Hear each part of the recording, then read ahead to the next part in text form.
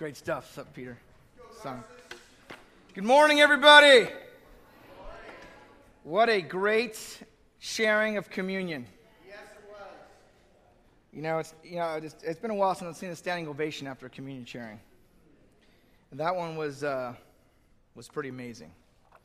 I want to remind you of a couple things. Not only is today March 27th, today's actually Erica Gold's birthday, by the way. Tomorrow is Conchana's, or maybe the day after. They had a little controversy there on her birth, but it's in a few days. Sam Hollis, as you know, was baptized yesterday. He's a college student at a Moore Park College. He was invited to a Bible discussion. He came, he saw, he got baptized. In case you're wondering, I'm the shorter, chubby guy. I don't want to confuse the church or anything. And our young campus in Singles is growing. We baptized Josh last fall. Sam. Now Amanda's here. She's in the Bible too. She's from Moore Park College. We included Danny in there because she goes to Moore Park High School at Moore Park College. So, we pull her in. That's what disciples do. I want to remind you too, for the next few months, we're going to be having our special missions contribution in June. Please don't forget about the great brothers and sisters in Norway, Sweden, Finland, Denmark, and all the Baltic countries, former Soviet Union, who are really fighting for their faith and making disciples. Here is a baptism that happened last month in Bergen, Norway. Joseph Neelan and Fridtjof are baptizing a Norwegian guy there. He's truly a Viking, obviously. He's a descendant of Eric the Red. And that is some frigid, cold water. That is freezing water. As you know, my conviction, the colder the water, the longer they're Christians. Yeah. Sam, you're going to be a Christian a long time because that pool was cold yesterday. Our topic is about never quitting, persevering. And if you're like me, you've been a Christian a while, you're starting to study the Bible, or you're in the middle of your Christian life and you just got baptized last year, or wherever you're at, there's a temptation to stop going. There's a real temptation to quit. I remember I grew up pretty much in the church at 22, got married to a Christian sister named Karen Chavez, and I thought this is it. It's all gravy from here. And then as I saw in my marriage, I was just so frustrated, feeling so disappointed. Like, what happened to me? Like, I used to be spiritual. I used to be humble. And you almost start questioning, going, this is not the way it's supposed to go. It's not the way it's supposed to be. And I was frustrated.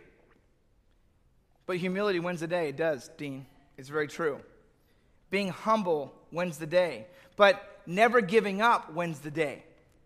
See, when you start something spiritual, there are forces at work that want to stop you from that decision. When we sat down with Manny, it was not a pretty conversation. We were talking to a stone-cold, ruthless guy. You thought he was tame here, just saw that meeting we had. It was rough. I was like, this guy's not going to, Steve's left there going, this guy's not going to make it. Either he changes or it's over. And it was his call. We had to present to him, hey, we're worried about you. And you may be coming to church for a while, and you may be related to Manny, because I think all of us can relate to that story. We get numb real fast. Here's a quote by Winston Churchill, one of the greatest prime ministers of Europe during the World War II era. If you're going through hell, keep going. You don't quit. He said that when London was being bombed by the SS Waffen, was bombing the city to the Stone Age. And he got up and told the English people, yeah, you're going through hell? Well, we're going to keep going. We're not quitting. Thomas Jefferson said this: when you reach the end of your rope, tie a knot in it and hang on. A lot of times you need an anchor point spiritually. And there's this famous 20th century writer, Albert Camus.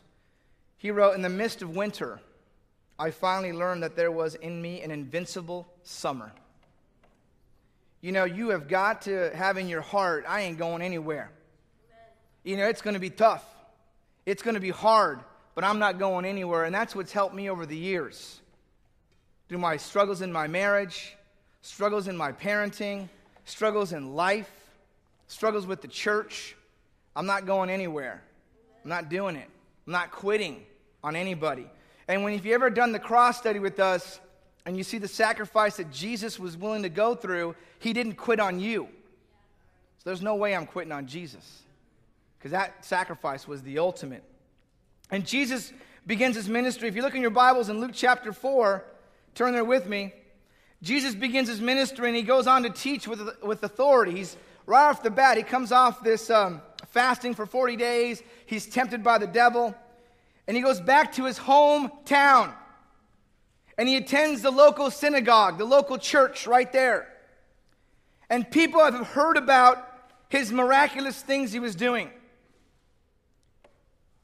And the hometown did not realize that the Messiah was living amongst them the whole time. And so they hear about Jesus. They hear about these miracles. And they come back, and you think they'd be so grateful to know that Jesus is they're hearing about these miracles, is coming back to their hometown. And you'd think they'd be fired up. So here's the scene. He enters the synagogue. And that's where the Torah is opened up, and they read it out loud. And usually the protocol is that the synagogue ruler, he asks either a teacher or a rabbi or a visiting teacher to come in and speak. And since Jesus was already speaking in synagogues before this, they asked him to speak. And so he gets up. And it's interesting because just prior to this, he was tempted by Satan for 40 days and was victorious.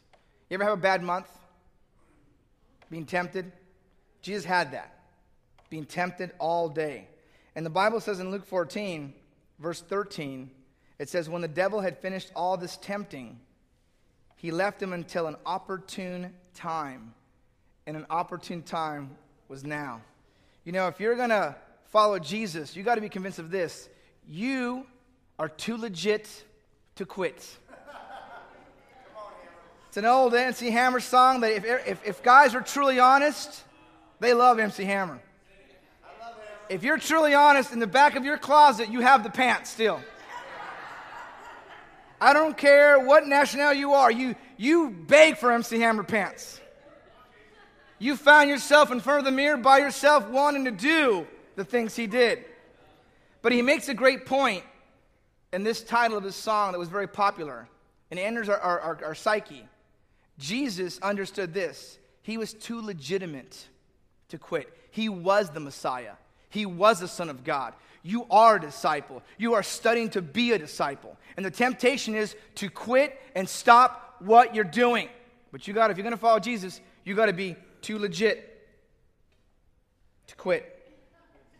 So here's the opportune time. Here's the scene. He comes in. He begins to read the scroll. Look in verse 14 of Luke. We'll read together.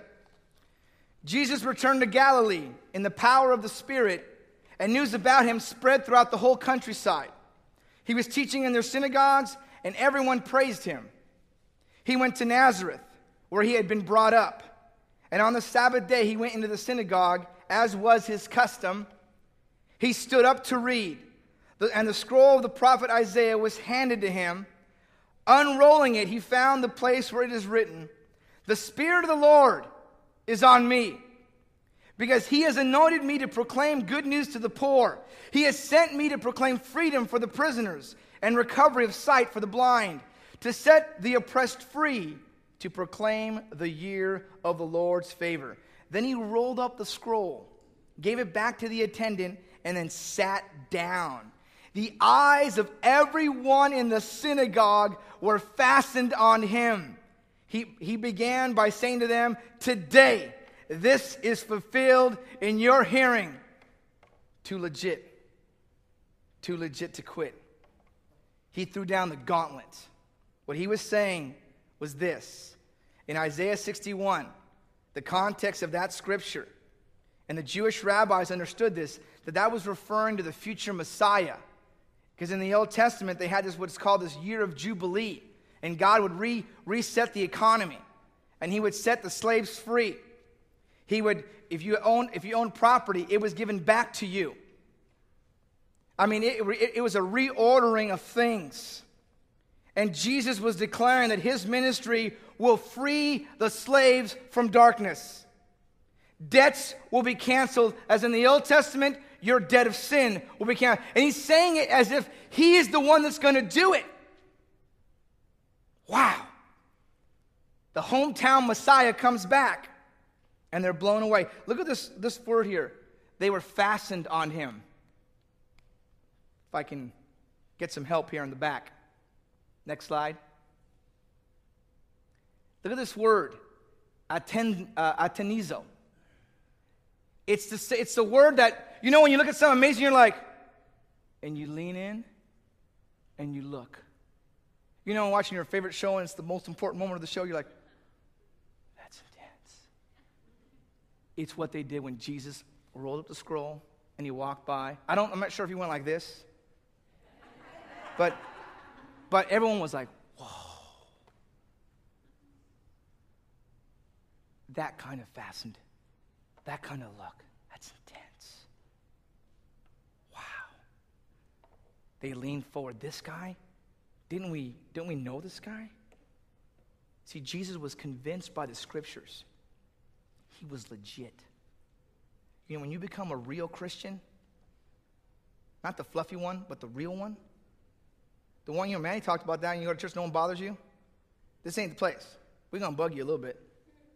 We're going to try to get into your life a little bit, because that's what God wants of us. See, when you become a real Christian, you know you're legit. When you're out there inviting people and sharing your faith, you know you're legit, because there ain't a lot of people doing that.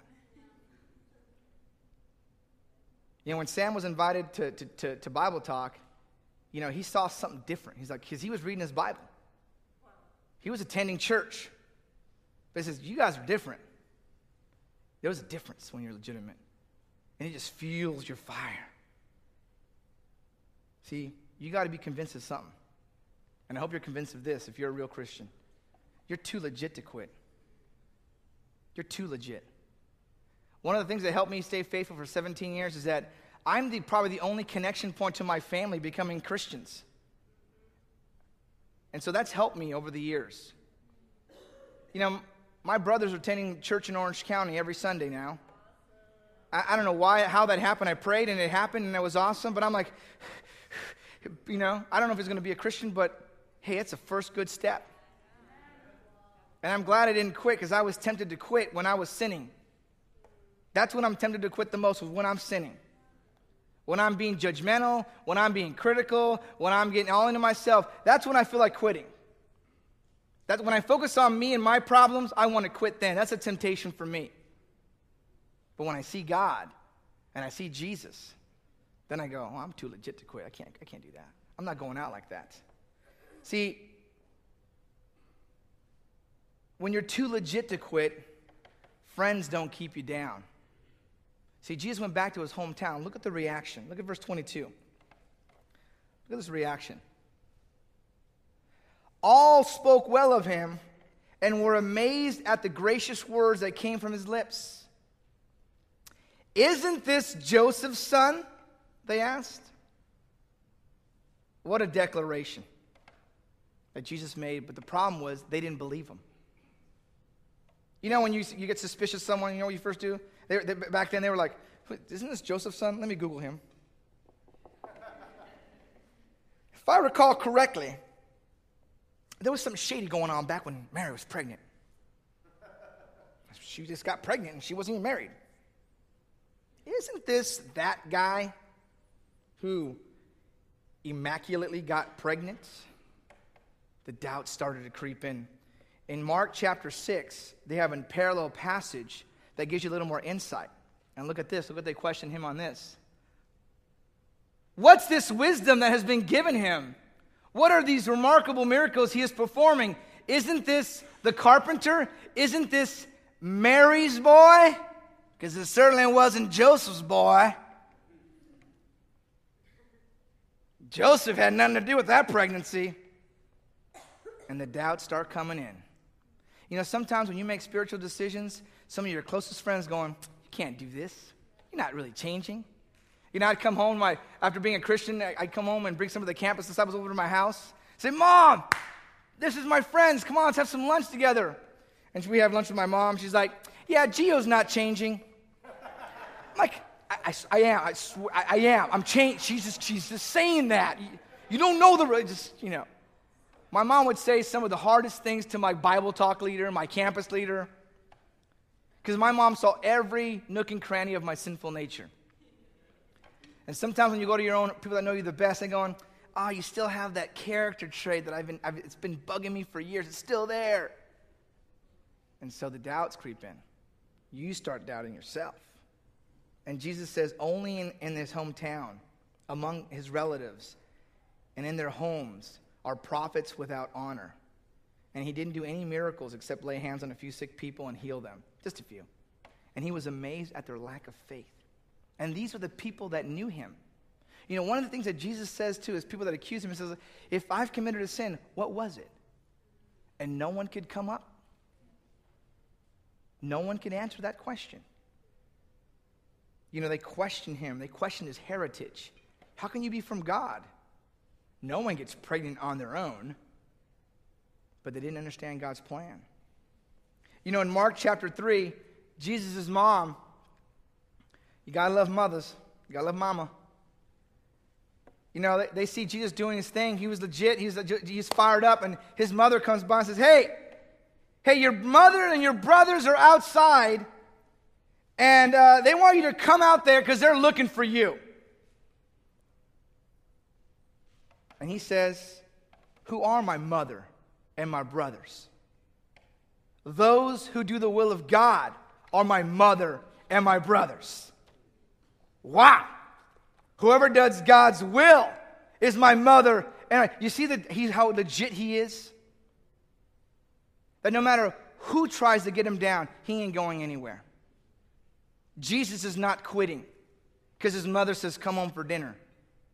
Must have stopped that craziness. Another passage says that they went to take charge of him because he was out of his mind. You know, when you begin to change radically, people start thinking you're drinking something funny. They start going, what's the matter with you? It's not normal. And Jesus was very radical about his convictions. And here's the beauty of it. His mom didn't believe then, but she believed later. She became a disciple. His brothers who were there, they didn't believe then, but two of his brothers wrote epistles in the Bibles. They became believers after the fact. Pretty amazing, huh? Yeah. See, when you're too legit to quit, your friends can't keep you down. Nothing can keep you down. You know, imagine when he just, Mom, I'm legit. I'm too legit to quit. Not going to do it. I don't care who it is. You know, my brother saw me struggle with my Christianity early on. And there was a day that me and my mom got in this big fight, and I said, that's it. I can't be a Christian. I can't be. If I can't be a Christian at home, I can't be a Christian anywhere. You know, you get all crazy. You're like, it's over. So I'm done. Stick a fork in me. My mom she pushed me. Moms, they know how to push all the buttons. I'm like, ah! I got so angry, I tried to lift the toilet off its. I tried to lift it to break it, but I realized I wasn't strong, and I was like, go! It's bolted down. And my brother Carlos comes in the room, and I said, I quit. I've had it. I can't do this anymore. I was just talking like a crazy man, and it was remarkable. I don't know what it was, but God had intervened, and he looked at me. He goes, "No, you can't quit. You've come too far." And I don't think he realized that impact it had on my heart. This is the same brother that's going to church now, because you can't quit. You can't quit. And I was like, he's right. What am I thinking? I can't quit. I can't quit. And those words just brought me a lot of comfort. And he wasn't a Christian. He had no intentions of being a Christian. But he said something that was very powerful. I can't quit. I was reminded of something that I told myself I would never do. I would never quit on God. I quit before on a lot of things. But this is something I never wanted to quit on. And it was important for me. You know, Jesus was too legit to quit because he knew the word. See, if you're going to have this heart and this attitude, you have to know the word of God. Yeah. And look in verse 23. Look how he responds to the criticism, to the negativity that's entering his atmosphere. Look what he says. Jesus said to them, surely you're going to quote me this proverb, physician, heal yourself, and you will tell me, do here in your hometown what we heard that you did in Capernaum. You know, they liked his gracious words. They liked Jesus when he was saying nice things. But it's all nice until you ask the challenging questions, is it not? It's all nice until someone asks you, hey, what are you lacking in your life in repentance? It's all a nice sermon until someone sits you down and says, hey man, how's your marriage? Hey bro, can I make an observation? That's when it really hits. That's when it really, you know where you're at. And so they liked his words, but they try to make Jesus illegitimate by saying, you're Mary's boy. You certainly ain't Joseph's son. And sensing the opposition, Jesus gives him two examples in the Old Testament on how God worked a miracle when the people of Israel sat there in unbelief. And the first one is this in verse 24. He says, truly I tell you, prophets are not accepted in their hometowns. I assure you that there were many widows in Israel in Elijah's time.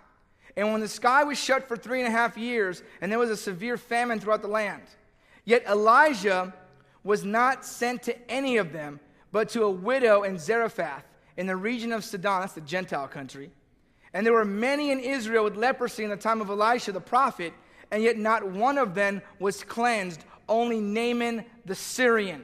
He makes two notes of two instances where God's prophets were not accepted.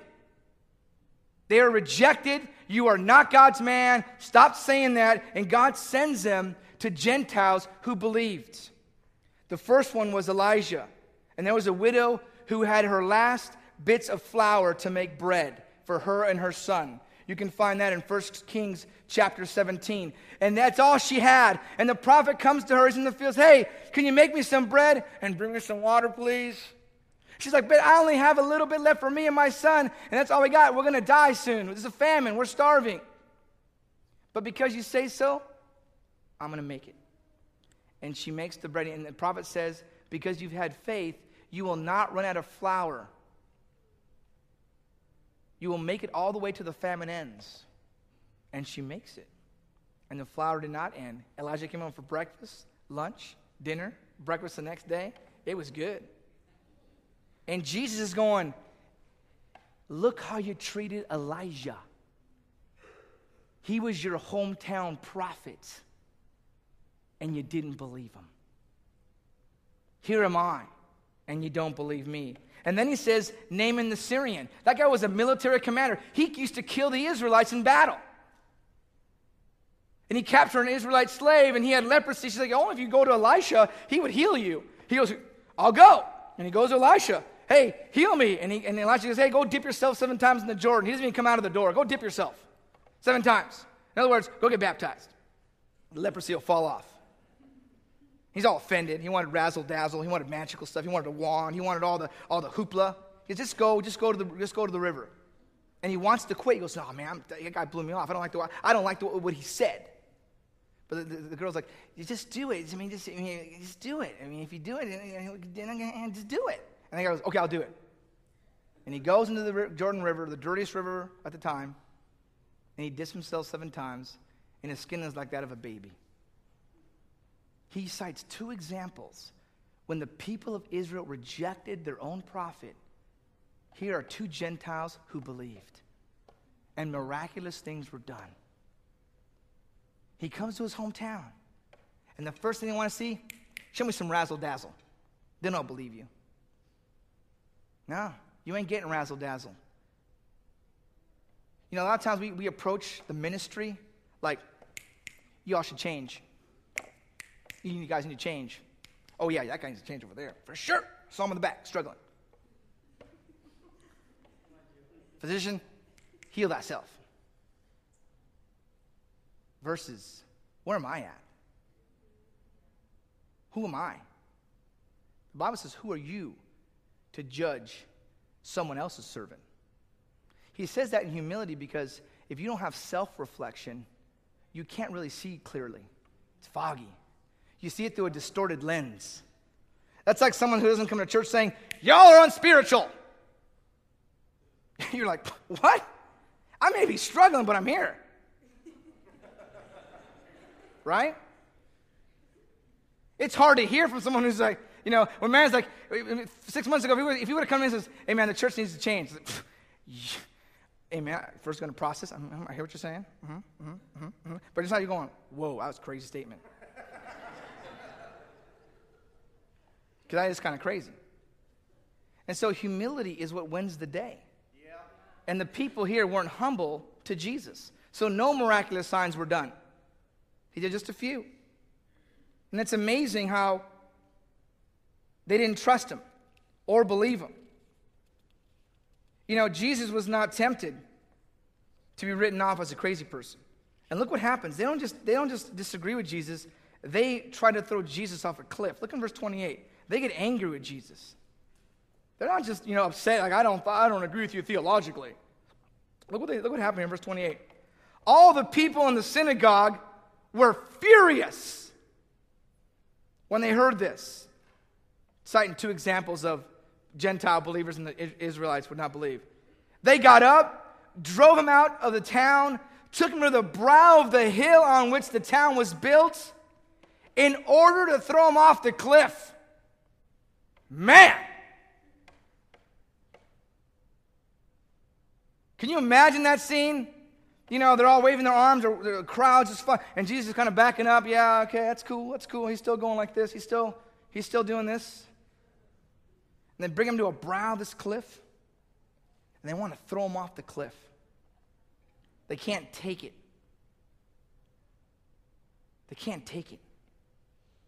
When you start sharing your faith, wherever you go, people can't take it. I took Danny Agustinelli to campus, and we're sharing our faith there together. And went to this girl, said, it's your turn to share. You share with her. Give her some practice. And this girl gave her the stink eye, like, hi. She didn't respond. She was like this. I just want to invite you to a Bible discussion we're going to have in 15 minutes. And Dan was just trying, and you can tell Dan was like, she was all shaky. She's getting shaken up, going, that woman is so angry. And I got on there, hey, what's your name? Try to work my little razzle-dazzle and my little geoism. Hey, how's it going? Okay, she's not open. Let's go on.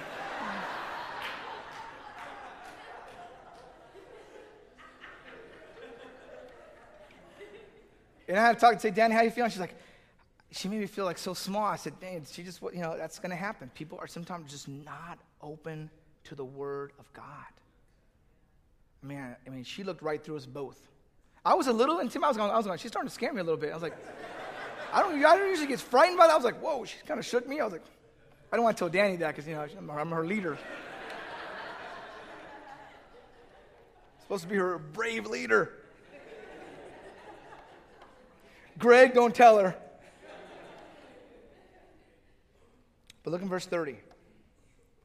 One of my favorite verses of the Bible. Here's the cliff. There's the crowd. There is death at his doorstep. And in verse 30, look what he does. But he walked right through the crowd and went on his way. Too legit to quit. Sometimes people are going to push you to your breaking point. Your wife can push you. Your husband can push you to the point of, I'm just going to not go to church. You start talking crazy just to shake up the household. You know how you do that sometimes? You just say the craziest things. This is just for shock and awe. I know you do because I do. Come on now. We all say something crazy. And here is Jesus. He gets pushed to the edge. And when you get pushed to the edge, that's when you make your stand. Because you're going to get pushed to the edge not only now, but later. And you get pushed to the edge of your marriage, the edge of your wits, the edge of your finances. I mean, it's all there. Crisis, it's there. You feel bankrupt emotionally, spiritually, it's there. It's the edge of the brow. But that's when you say, hey, I feel like I'm going through hell. Keep going. You don't quit. You don't stop. That's when you tie a knot in your rope and hang on. Yeah. That's when you realize, hey, it's a cold winter, but there's a summer in me. I'm like the sun. When the sun comes out, the cold goes away.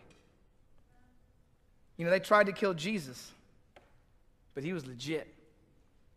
Satan's going to try to kill you spiritually. I know you're legit. Just live that way. If you're going to walk against the grain, you're walking against the grain. You have to think in your mind and have in your heart that I am a legitimate son of God. I'm a daughter of God. I was baptized. I repented of my sins. You know what? I may be sinning, but I can change the way I live my life. And that's an awesome feeling. I can't tell you how awesome that feels when I'm on the brow of the hill and I decide to change. And I decide to make a change of my life. My wife is always grateful when I change, because she tries to change me and it doesn't work. But when I change for God, it always works. I try to change her and I get frustrated. Then she changes for God, then I'm very happy. And that's how it should be. We change for the Lord. We walk against the grain, you're going to have to be too legit to quit. God bless you. Love you.